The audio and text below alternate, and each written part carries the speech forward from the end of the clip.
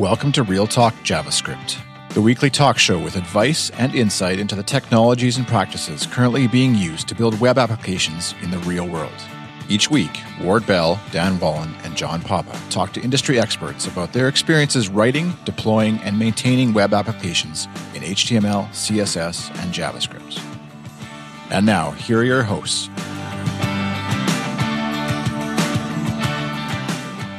Welcome back to Real Talk JavaScript. This is episode 44, and we're calling this one the Long Time Java but First Time Script episode. And we've got a great guest on today who is a longtime Java developer and has recently, a couple months ago, really dove hard back into the JavaScript world. We'll introduce him in just a moment, but first, my co-host, Ward Bell. How's it going? Hello, John. It is going. I visited my roof. The roof of my house for the first time in ages yesterday because we're installing solar. Wow. You're doing it yourself. Yeah.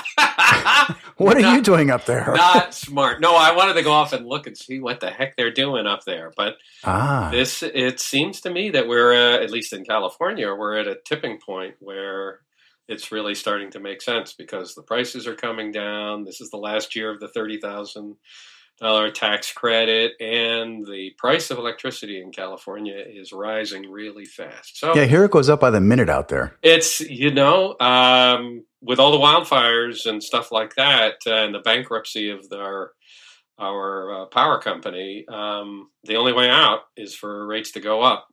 So it just, if you're wondering if now's the time for you, it could be. The time would be now for me if you're willing to pay for my solar too. Absolutely, John. The check's in the mail. Thank you very much. And if any of you out there want solar, just ask Ward Bell. He's willing to pay for everybody these days. So anyway, this week's episode, we have a colleague of mine from Microsoft, Brian Kettleson. He's a developer advocate for Go, Linux, and containers at Microsoft. Brian, how you doing? I'm good. Thanks for having me. Thanks for jumping on. It's funny, when we talked about this topic, we were just talking before the show even that this is the first time I think we've raised the point of, hey, I'm an experienced developer. I'm an experienced technologist in many different areas. And I've most recently gotten back into JavaScript. And I feel like that experience is common in our industry, but not talked about as often. How was it for you? Like, what were you doing before JavaScript? Most recently, and then with your experience, and then what did you dive into first? So really the last 10 years, I've done nothing but Go programming. Containers, working on Kubernetes and Docker, all back-end things, and even some web development type things in Go. But I've ignored the front end completely. In fact, I would say that my web development learning stopped when CSS was introduced. And I remember that being somewhere roughly around 2002 or 2003. I was working up in the Virginia area around DC, and somebody came into work and said, oh, CSS is going to change everything. And I said, I'm out. That's really fascinating. So I really didn't know much about front end at all. And JavaScript scared me. Every time I tried to touch JavaScript, the tooling and the ecosystem and the fragmentation definitely pushed me away and made my experience poor. Well, I think it's definitely fair to say that JavaScript we were doing 19 years ago was a lot different than it is today. Whether we've improved or not, I guess we can talk about today on the show a little bit more. But one thing I found is if you did JavaScript back then, and I did some back then as well, the problems I had at the time were very different. Most of them centered around the fact that we had very different browser implementations with different document object models. And it was a big pain to make all that stuff work across Netscape and IE and so on and so forth. Is that the same time frame when you were leaving the JavaScript era? Yeah, definitely. I remember having server-side scripting tools that did browser tests that sent the correct JavaScript file that we had to handwrite. I mean, there was no transpiling back in the day. So you missed the whole jQuery era as well, right? That's correct. I never used jQuery professionally in any way. In some ways, I feel like that's really cool. I mean, You never picked up on that, because I feel like in jQuery to me was I kind of left JavaScript for about 6 years, and it was after jQuery. But jQuery is what kind of made it interesting to me, was that, wow, I don't have to deal with all this cross-DOM stuff that I used to. But the other side is I feel like we're still suffering, not as much today as we were a couple of years ago, from the, wow, how do I use jQuery to solve that problem, no matter what the problem was? It's like it still permeates everything. Right. Yeah, people are still swinging that hammer. And even though everybody's screaming, don't touch it, don't touch it. I mean, because it was great. It was liberating. And as with anything that walks into the scene like that, it lives beyond its shelf life.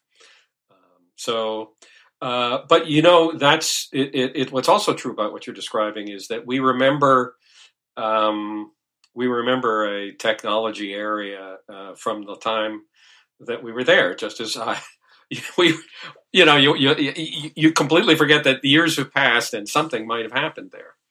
And it's still the same old whatever it was that it was when you last looked at it and shied away. So something has changed your mind. What's changed, or at least gotten you off of that hook? Because, by the way, you are so like everybody. All the clients I go to, they have minimal front end experience, or if they have any, it's in some server side rendering framework. So what got you off that? Well, I think maybe the biggest reason I decided to come back to JavaScript and start learning modern front-end development was that I was tired of asking other people to do it for me or paying other people to do it. I'm a programmer. There's no reason I shouldn't be able to do it. And it's web technology. It's not rocket science. It shouldn't be too complicated for me to do. So I made a resolution this year.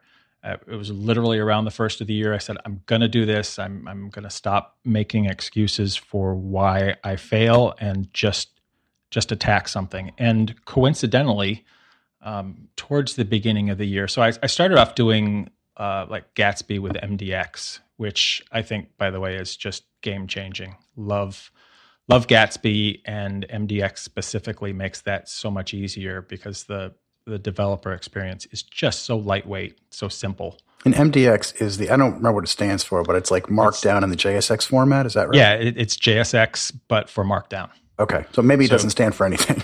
Yeah, MDX. I don't know. Yeah. I don't know what JSX stands for. So, that really made things easy. The problem with all of those tools is that you are abstracting an abstraction on top of another abstraction on top of another abstraction on top of another abstraction.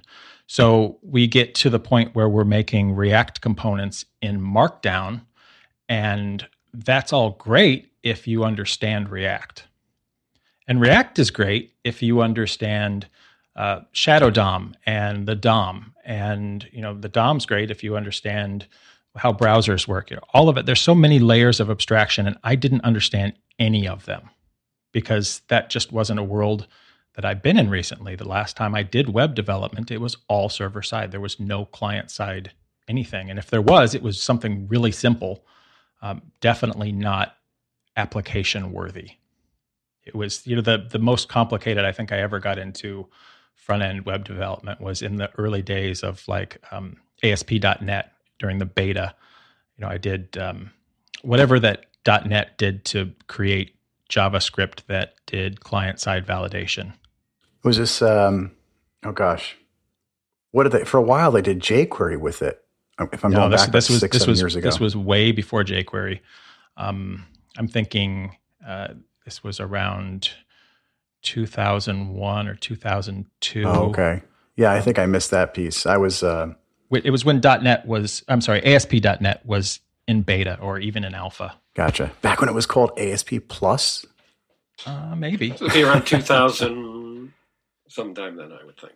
Yeah, there's some people listening to this call and they're like, you know what? I was in kindergarten then.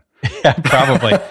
This is the show for old people. Yes, and I'm definitely in that category. So, but that's fascinating though, because going through all this, you're absolutely right. I was thinking, when you said Gatsby is an abstraction, yeah, it's over React, but is that a big deal? But you're right. if you start digging the layers down, and it's not a React thing, it's whether it's React, Angular, Vue, they're all abstractions over something else, over something else, over something else. And you really get down to what is the core API for maybe the web browser. Right. And that was the actual struggling point for me, was looking at all of the different abstractions and trying to find one of them that resonated with my basic understanding of the DOM and the things that you can do. And then one that wasn't so complicated that it was easy enough for me to pick up and be relatively productive as a beginner in web dev. And where I landed was Svelte, out of all strange choices. I definitely did React and Vue, and React I found to be far more complicated maybe than it needs to be. It seems like everybody's bolting on Redux and these state things and things that I don't understand, and I'm not really sure if I need them. And maybe they don't need to be there. I'm not sure. Vue was a little bit easier. I really like the idea of the one component per file, and like Next.js made that, or is it Nuxt? Nuxt for Vue and Next for React. And there you go. So Nuxt made Vue more approachable because I had to worry less about things like routing. And that's the server side aspect of Vue, right? Right. Yeah.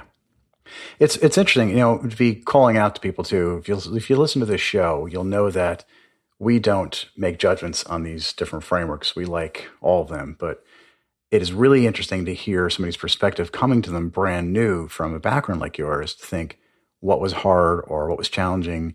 And you calling out some of this stuff is interesting. And I noticed you didn't call out Angular, but you did try Vue and React. I'd love to hear why you didn't go down that road. I did try Angular as well, and there were two things I found frustrating about Angular.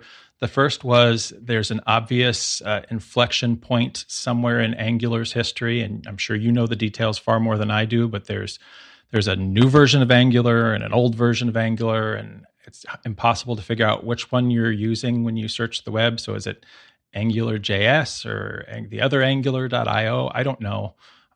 So tutorials were terrible in terms of which version was which, and Angular's syntax itself was off-putting from the way I think. So with the embedded tags or embedded, I don't know what you call the little things inside the tags, like the ngIf and ng directives, those did not resonate well with me. Which is also what's inside of I think we call them directives, right, Ward?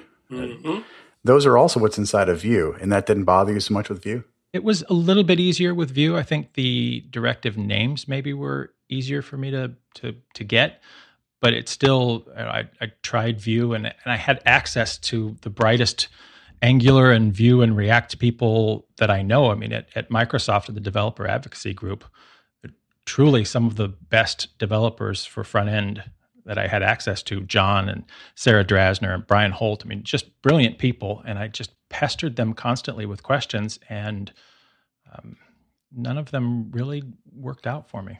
Something that also pulls me up on this too is, while Vue and Angular both do the directives inside the templates, React goes the other direction and uses JSX or TSX if you're using that inside it. So basically put your template inside of your functions. How did you like that? So I'm mixed on that. I feel like JSX was pretty nice to write. It felt comfortable writing JSX, but then there was a part of me internally screaming, like I'm putting this logic somewhere that it really doesn't belong. I mean, there's definitely, the old school Brian is saying, why am I putting all of this stuff in my templates? Why is there logic in my templates? I don't know which part of my head was screaming that, but definitely React violated that core tenet that I've seemed to have grown up with, that I shouldn't be wrapping logic all around my templates. So that nobody wants awkward. to feel like they've been violated. And with that note, let's take a quick word from our sponsors. Are you building a web application? Need to deliver it soon and don't have the people to do it? Maybe you're not sure your company has the skill set or experience to do it, and maybe we can help.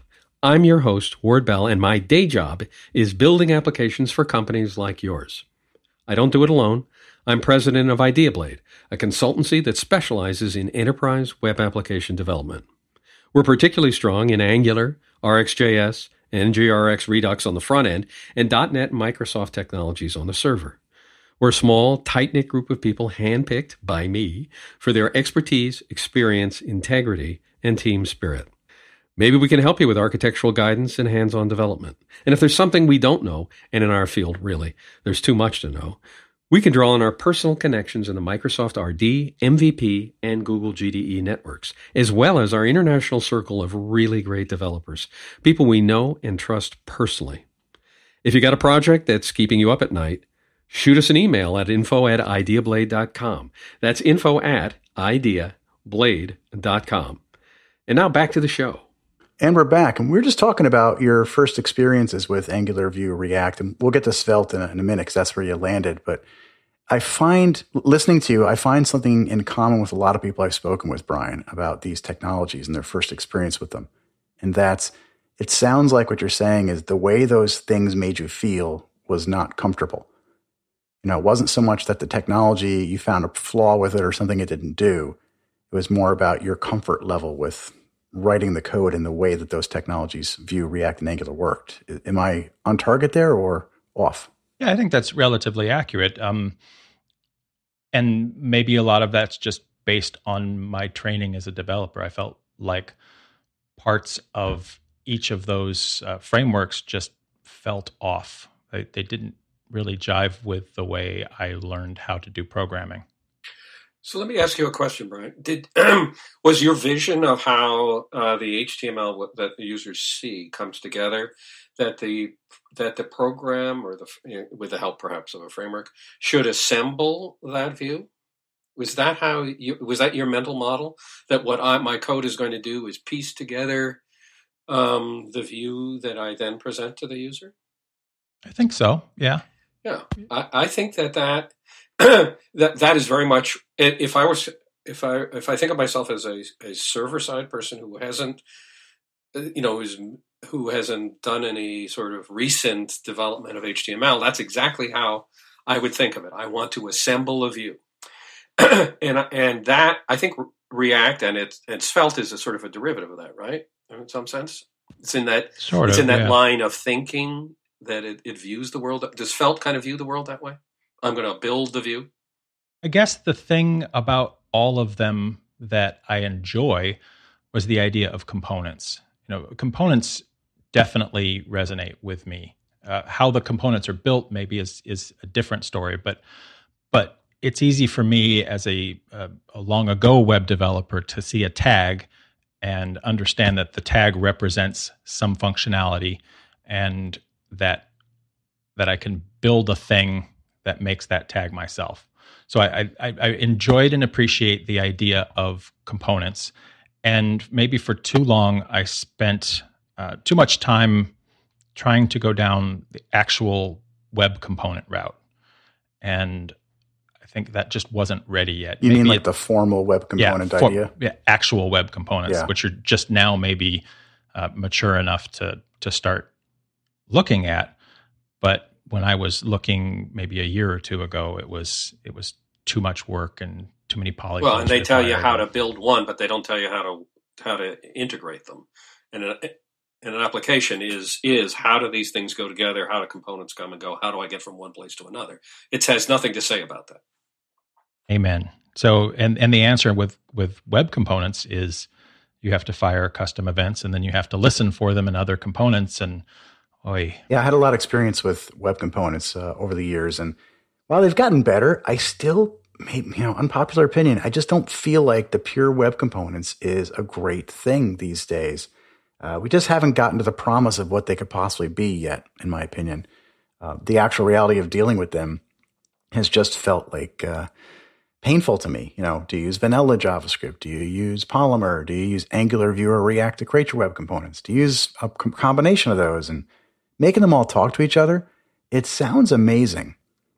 But what the reality was for me was a lot of times I needed to share stuff across these things that wasn't necessarily in any of the components. And it got to be a new architectural problem. I solved one problem, how do I architect my components to different technologies?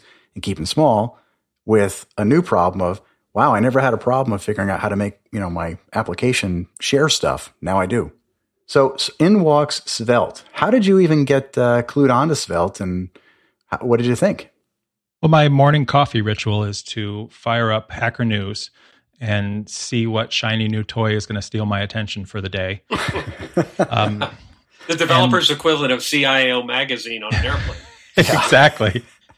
And I had seen Svelte, the previous version of Svelte, maybe 2 years ago or a year ago, and I enjoyed it, but I still had problems with the way the component definition looked. There was too much boilerplate, and I was really looking for something that had no boilerplate or very little boilerplate. And then Svelte version 3 dropped, and the heavens opened, the choirs of angels sang, and I found something that just clicked with the way I think about web development, and it was perfect. It's got each component has 3 different sections. You've got the scripting section, you've got the CSS section, and then the HTML section. And I don't understand enough about how to describe the architecture of Svelte, but they use the word reactive a lot, and I won't argue with that because there's lots of reactivity concepts that they make great sense. Svelte has stores, and I don't have to think about state management because of these stores. I just make a store and I use it from different components, and everything works, and I'm happy.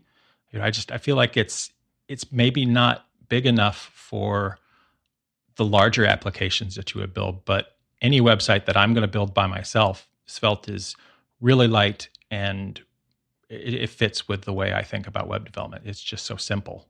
Well, let me kind of just walk through a quick example for folks listening here. If you're at your computer later, folks, and we'll put this in the show notes too, the actual steps. Technically, to use Svelte, here's a couple steps that you can run off their docs. You run npx, which if you listen to our show before, you know that will effectively let you go get a package off npm without actually having to install it. Npx degit, D-E-G-I-T, and then the name of this Svelte.js template, which is just a Git repository. And effectively what that degit command does, it copies that repository like a clone locally on your machine. It effectively gives you a starter project without having to run a CLI command or anything like that. So it's a way of effectively cloning a GitHub repo without all the Git history and everything else. So it's super fast. And then you just run npm install, which will then run through the packages of that Svelte project, and then you can run it. You're done. So it's kind of cool that it doesn't even have its own CLI in this case that's necessary to run right out of the gate. Is that the steps you follow when you got into this, or what do you do now that you're a Svelte expert, Brian? Well, the first thing I did was go through the tutorial. Expert, that's hilarious. First thing I did, the online tutorial on svelte.dev is fantastic. It's really nice because it gives you, most of the boilerplate that you need to solve a problem, but you type in the extra bits that cement your knowledge about that thing it's teaching. So the online tutorial has maybe 20 or 30 steps that you go through introducing the concepts of Svelte. And this is the thing in the JavaScript world that I am just madly jealous about in the backend world. All of these online REPLs are amazing. You can edit code and run code in your browser. I'm angry about this because this isn't a thing that we can really easily do in the backend world. So, the sandboxes, the online code pen, that sort of thing, it doesn't exist in the backend world, and it's simple in the JavaScript world. So count your blessings, front-end people. This is a beautiful thing that you have. Yeah, as much time as we take to complain about things, you're absolutely right. It's so nice that we can run whatever your favorite JavaScript tool is in the browser with very little hassle these days. Yeah, I really enjoyed that. So that was a big part of my learning process, was just playing around with code pens or things that other people had already written and just modifying them to make changes and see what happened. That's kind of how I've always learned, is taking a running thing and disassemble it, put it back together and see if it still runs, and make small changes. So that was step one. And step two was the step that, it's the reason I'm here in this podcast today. It's because once you break out of that CodePen REPL online world and you go into the world where you have to install NPM and you have to use Rollup or Webpack or those Node tools, that's where I dropped off every single time I wanted to do front-end development. Yeah, those build tools that are out there, whether it's Grunt, Gulp, Webpack, Rollup, or whatever, there are people who are excellent at them. I got to tell you, I've gotten deep into some of them, and it's probably the least amount of fun I've had in front-end development, to be honest. Well, that's absolutely true. If you're just doing simple HTML development, then the default with a Svelte app is Rollup. And Rollup could not be any better at getting out of your way. The default that ships with a new Svelte application is so painless and so light, I never once thought about the tooling and the ecosystem. But then I needed to add authentication to my app. So I go out and I find 30 different tutorials telling me how to add Auth0 or Firebase or what's the AWS one, Amplify, whatever AWS's thing is. So I'm going through these tutorials and it says you have to add this NPM package. So I add the NPM package, yarn add whatever, and now Rollup is broken because this window doesn't exist, or something isn't being exported, and it's because there's a Node side of things and then there's the web side of things. And I want to kill somebody. I really do. Somebody needs to pay for the fact that this front-end development thing has two different runtimes. There's the runtime that goes in the browser, which today is a lot of V8, I guess. But then there's this Node.js thing that's running on my computer while it's doing stuff, or perhaps on a server. Those aren't even similar worlds. Why are we calling those both JavaScript? But Brian, it's really just JavaScript. No, no. One of y'all is going to jail. How can you say that? Look at the syntax. Well, no, even the syntax is different. I was looking at a script because I wanted to do. So I had some Markdown files, and this was before I realized that there were tools that could do this better for me. I built my own Node.js script that read a folder full of Markdown files and manually converted them into JSON. So pre-rendered HTML in JSON format. And that was a really great learning experience for me, except for the part where promises were different in Node.js than they are in the web. And I had to import, I don't even remember the name of the library, like Butterfly or something. I don't know.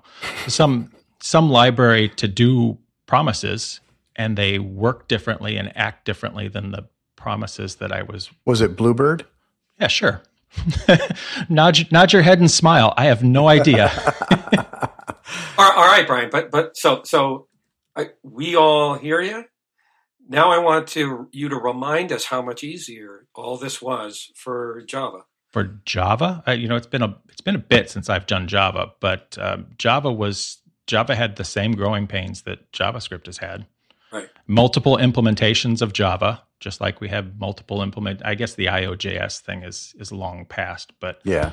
But still, Node versus browser based is different. And back in the day, early in Java's history, Microsoft did their best to fragment Java, and I'm sure they're regretting that now.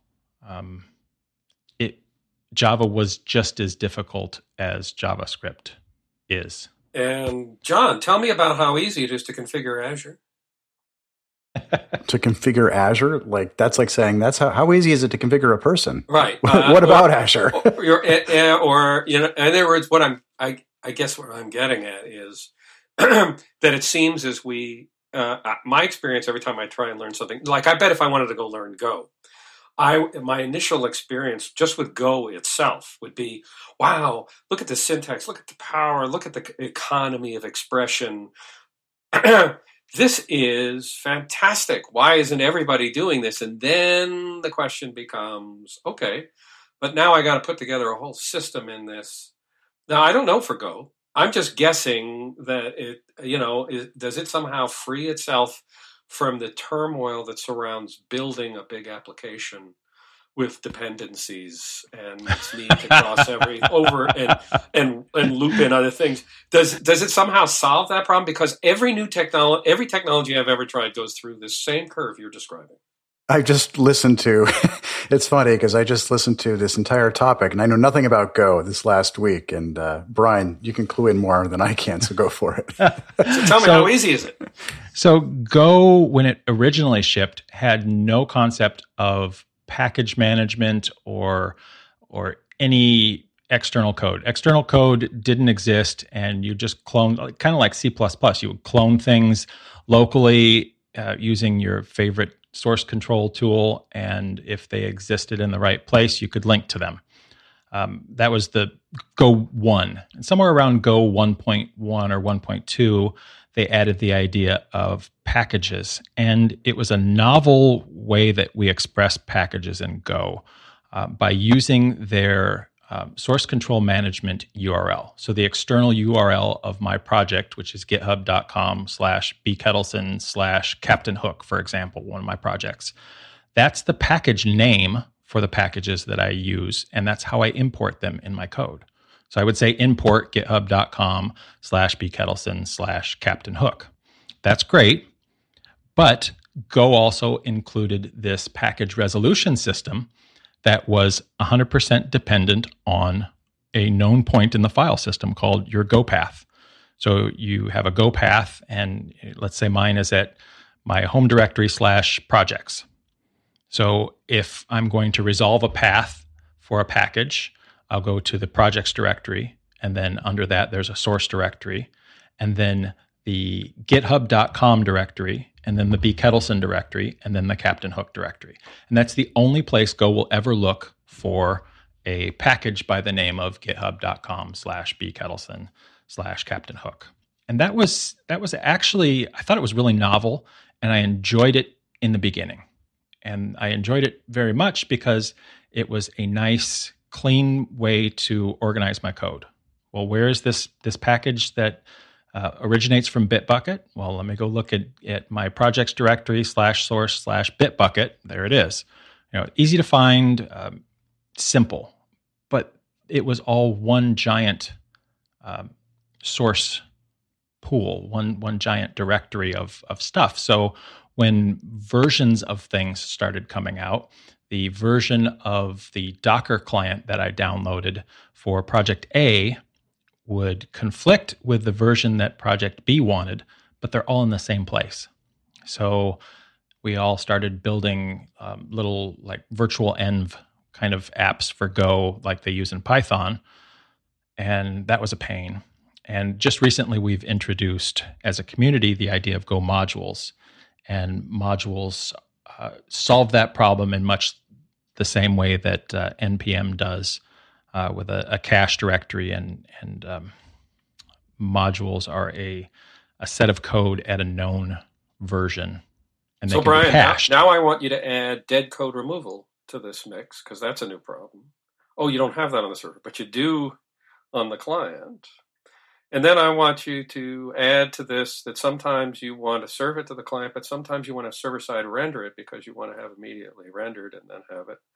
Oh, and then you see where I'm going. I do, but I feel like that's what happens.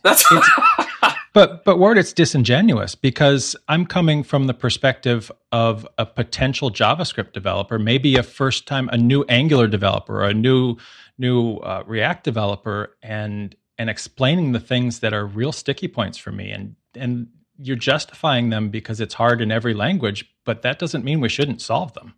Honestly, Brian, I'm hearing you, and our audience is hearing you, and John and I, and many of us have said that this is the thing that we trip over every time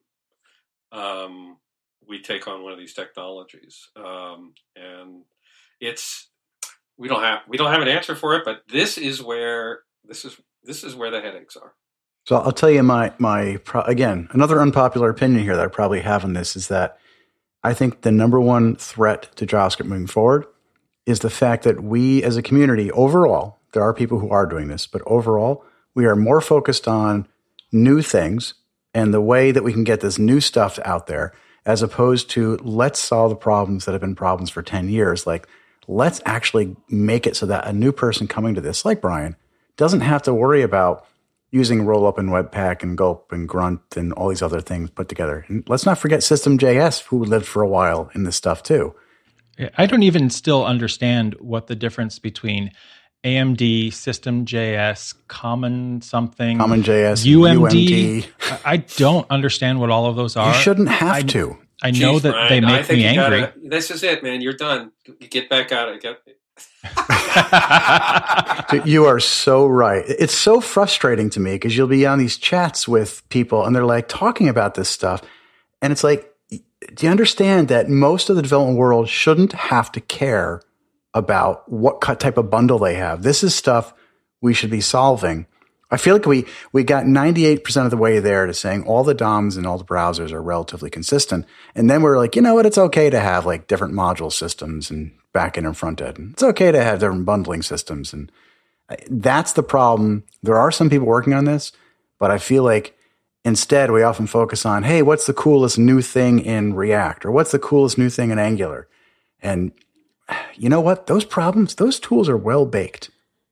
I think we should go back and try to make it easier to get people to use the overall ecosystem. So answer this question for me as people who live in the front end world. How do you feel about WebAssembly when it gets native DOM bindings? Do you feel like that's going to make things better or worse? I feel like it's going to be a really valuable added tool. I don't look at it as a zero-sum game. The way I look at this is, because I do a lot of teaching, there's a lot of people who are interested in sticking with the technology they're using, whether it's Go, Java, .NET, whatever, in the back end, and C#, for example. And they want to use that in the browser. And WebAssembly is going to open that door to those people without having to go through JavaScript in some cases. I don't think it's going to make a whit of difference to the problems we're discussing. Not even a slight difference.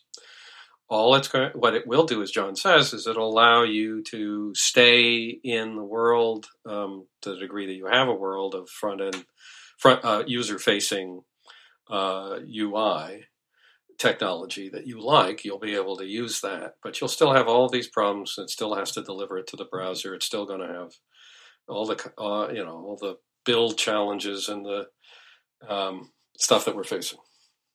Isn't most of the reason we have things like Webpack and Rollup because there are so many different versions of JavaScript and ways to express a JavaScript module? Is most of that like just wrapping Babel? A lot of it is my interpretation. A lot of it is just a way to get your code off your machine or off your build system, whatever, and into the browser.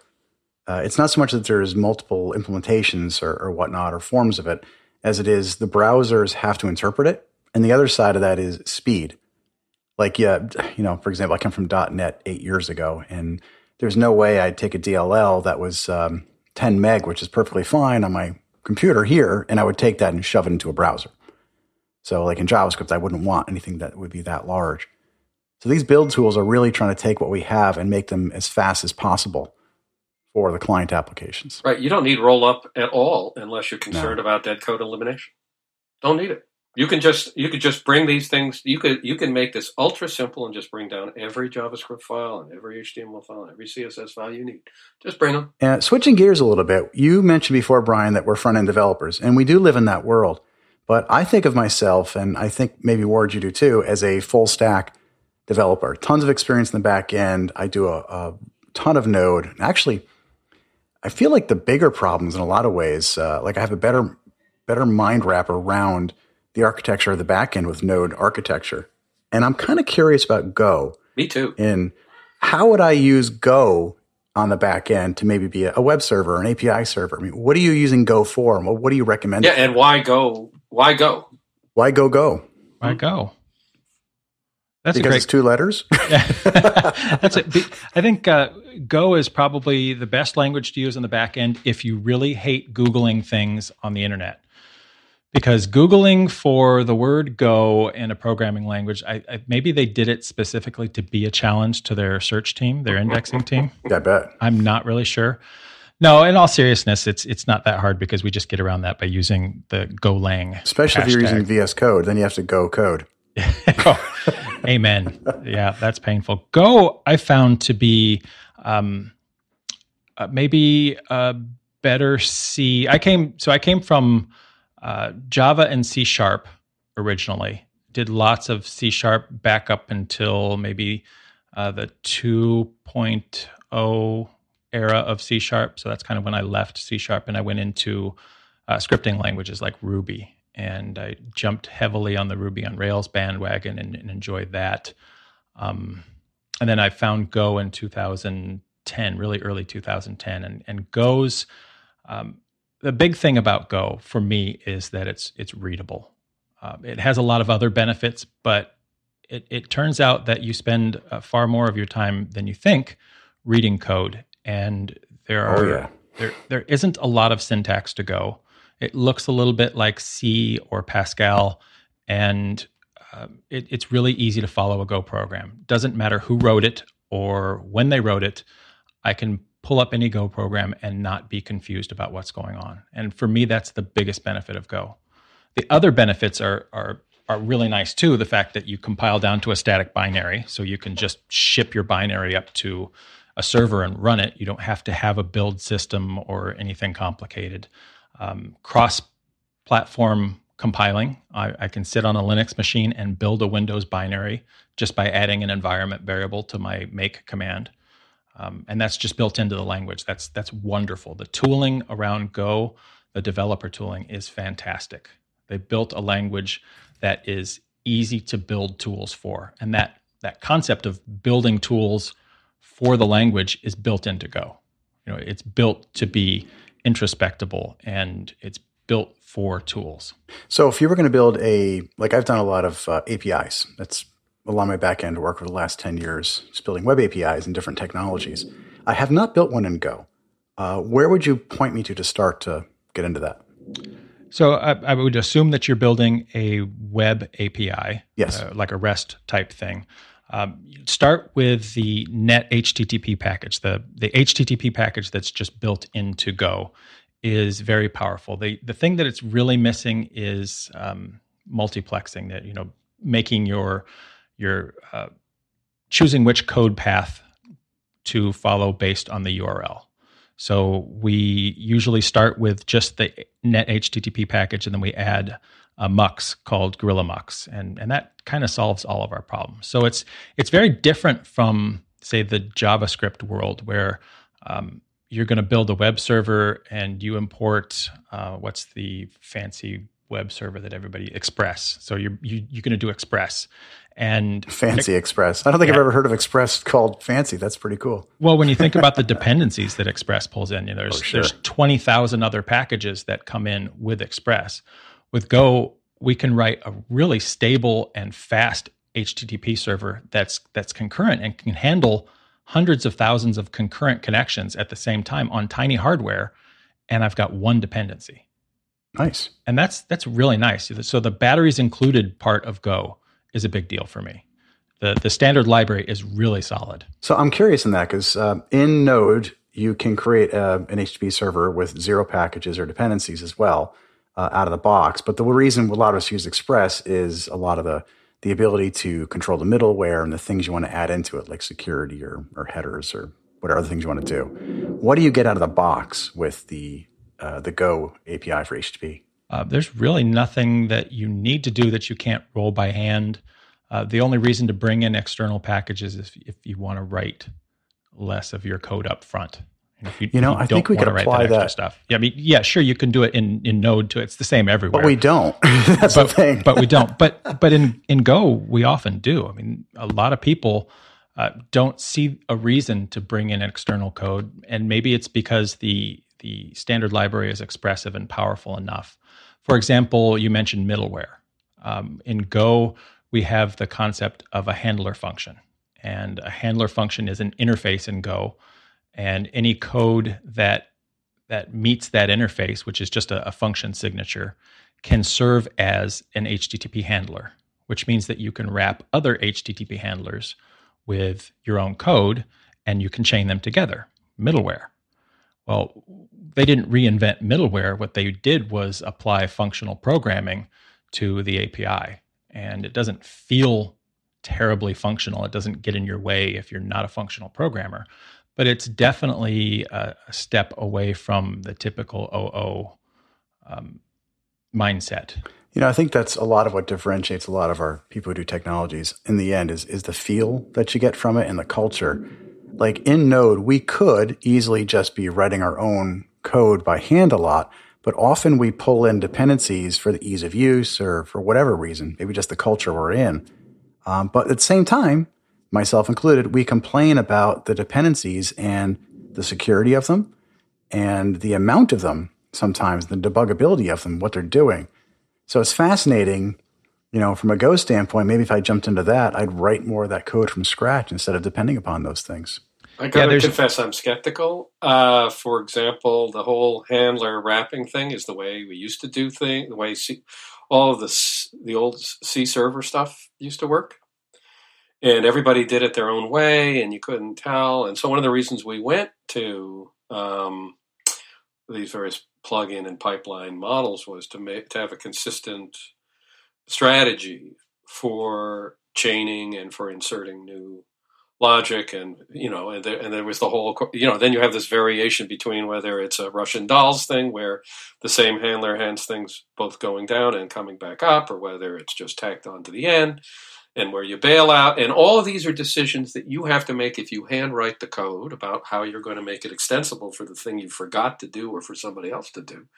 And if you do it one way and somebody else does it another way, it's tough. And it was precisely to bring some kind of order, which comes with ceremony, to this problem of how parts get introduced into a pipeline that we actually ended up with these pipelines and stopped writing everything by hand. And so when I hear you say, well, in Go, we just write it all over again, it's kind of like, oh boy, what are we doing here? Now, that's great. If I'm the only guy on the project, then I'm going to live on it for life. But how does it go to the next guy? You're just not, it's fascinating to hear you say it, Brian. You're not selling me. I'm just saying.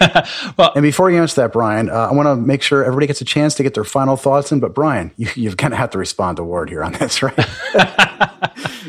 It's my job to say things like that, by the way, Brian. That's my job. Of course. I wouldn't have it any other way. I guess you're just going to have to trust me that it isn't all of us going cowboy and writing different interfaces. The Go HTTP handler interface makes it really clear what your responsibilities as a middleware author are. So it's just like using Express, because there's a defined interface for what middleware is. It just happens to be the function signature for an HTTP handler. And that makes middleware almost such a trivial thing that we don't even think of it as middleware. We're just wrapping how we handle a function with another function, and it's really simple. Well, that's great. Brian, I got to tell you, I was interested in Go, and I've been for a while. And recently, you have a gentleman on your team, Aaron Schlesinger. Mm-hmm. And I was working with him on a talk that he's preparing on the package manager situation in Go. And it got me more intrigued about the ecosystem. So I'm definitely going to have to dive a little in. I put a lot of show notes into links of things that Brian was talking about. But also, Brian, you work for the Azure team with Go. And I'm kind of curious, can you talk a little bit about like what's going on in the cloud with Go and what would you recommend folks look at? Oh, wow. So, well, I'll start with a plug for Aaron. You just mentioned Aaron Schlesinger. He is the author of a video series called Go in 5 Minutes, and it's just like it sounds, go in and then the number 5minutes.com.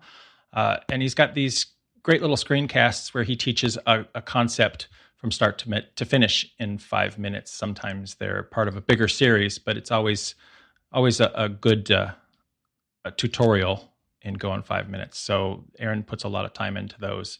Definitely a great place to get a taste for what Go looks like.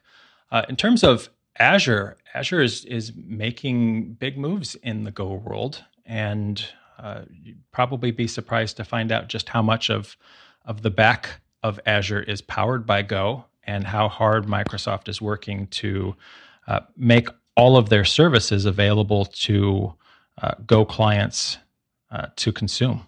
That's pretty cool. And I just put a link in there to some of his Go in 5 minutes, which kind of made me chuckle the first time he said it, I have to admit. Looks like it's a screencast. Is that correct? That's correct, yes. Okay, cool. Got you there.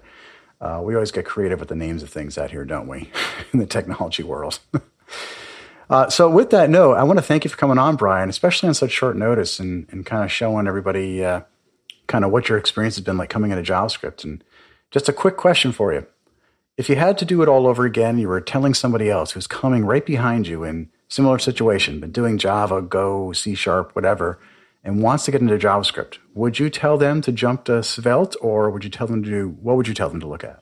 I think I would probably counsel them to focus on Vanilla.js and learning the fundamentals and principles of JavaScript development before even considering all of the rest of the ecosystem that made things so complicated for me. That's great advice. Because I absolutely stumbled over things that I shouldn't need to stumble over when trying to figure out, things like arrow functions.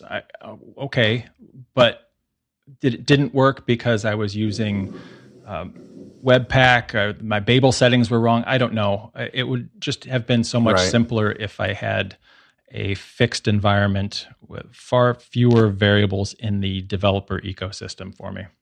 That's awesome. And Ward, do you have any final thoughts for everybody? Well, first, I want to say that despite my skeptical remarks, I'm deeply curious about Go, and so that the skepticism is for me an open door, not a way to slam the door shut at all. So thank you, Brian. Well, I'll plug my book, Go in Action. Oh. You can grab that on Amazon.com or at your favorite bookstore. Go in Action from Manning Press. Awesome. I'm going to put that definitely up there. Put that in the show notes because is that a picture of you on the cover there? I'm kind of curious. It is, yeah. Isn't that a great picture too? I'll leave it to the audience to go click on the link. He's got a face only his mother could love. Is that one of those? Or, I don't know. I haven't looked yet. And weapons. And weapons, yes. And no shirt on. There you go. So anyway, I'm going sideways here. I've gotten into these Dr. Becky's astrophysics video YouTubes, and she answers questions for me that dig me into the history. They make astrophysics, sort of the history of it, the recent history of it, come alive for me. So, for example, she talks about how we know, is there an ultimate size for supermassive black holes? How do we know that there's one in the center of the Milky Way? How do we even know that the Milky Way exists and that we're in it and what it is? That kind of stuff, and she's wonderful at it. So I put a couple links in. I want to thank both of you for coming on and thank all of you for listening to yet another week of Real Talk JavaScript. The thunderstorms are coming in here into Florida, and Brian and I, who are both Floridians, are about to get stormed out. So we thank you for coming and hope you all stay safe, and we'll find us every Tuesday morning. We'll either see you next week or next year if the storm is really bad. That's true. Thanks for having me, John and Ward. I really appreciate it. Thanks a lot, Brian. You're awesome.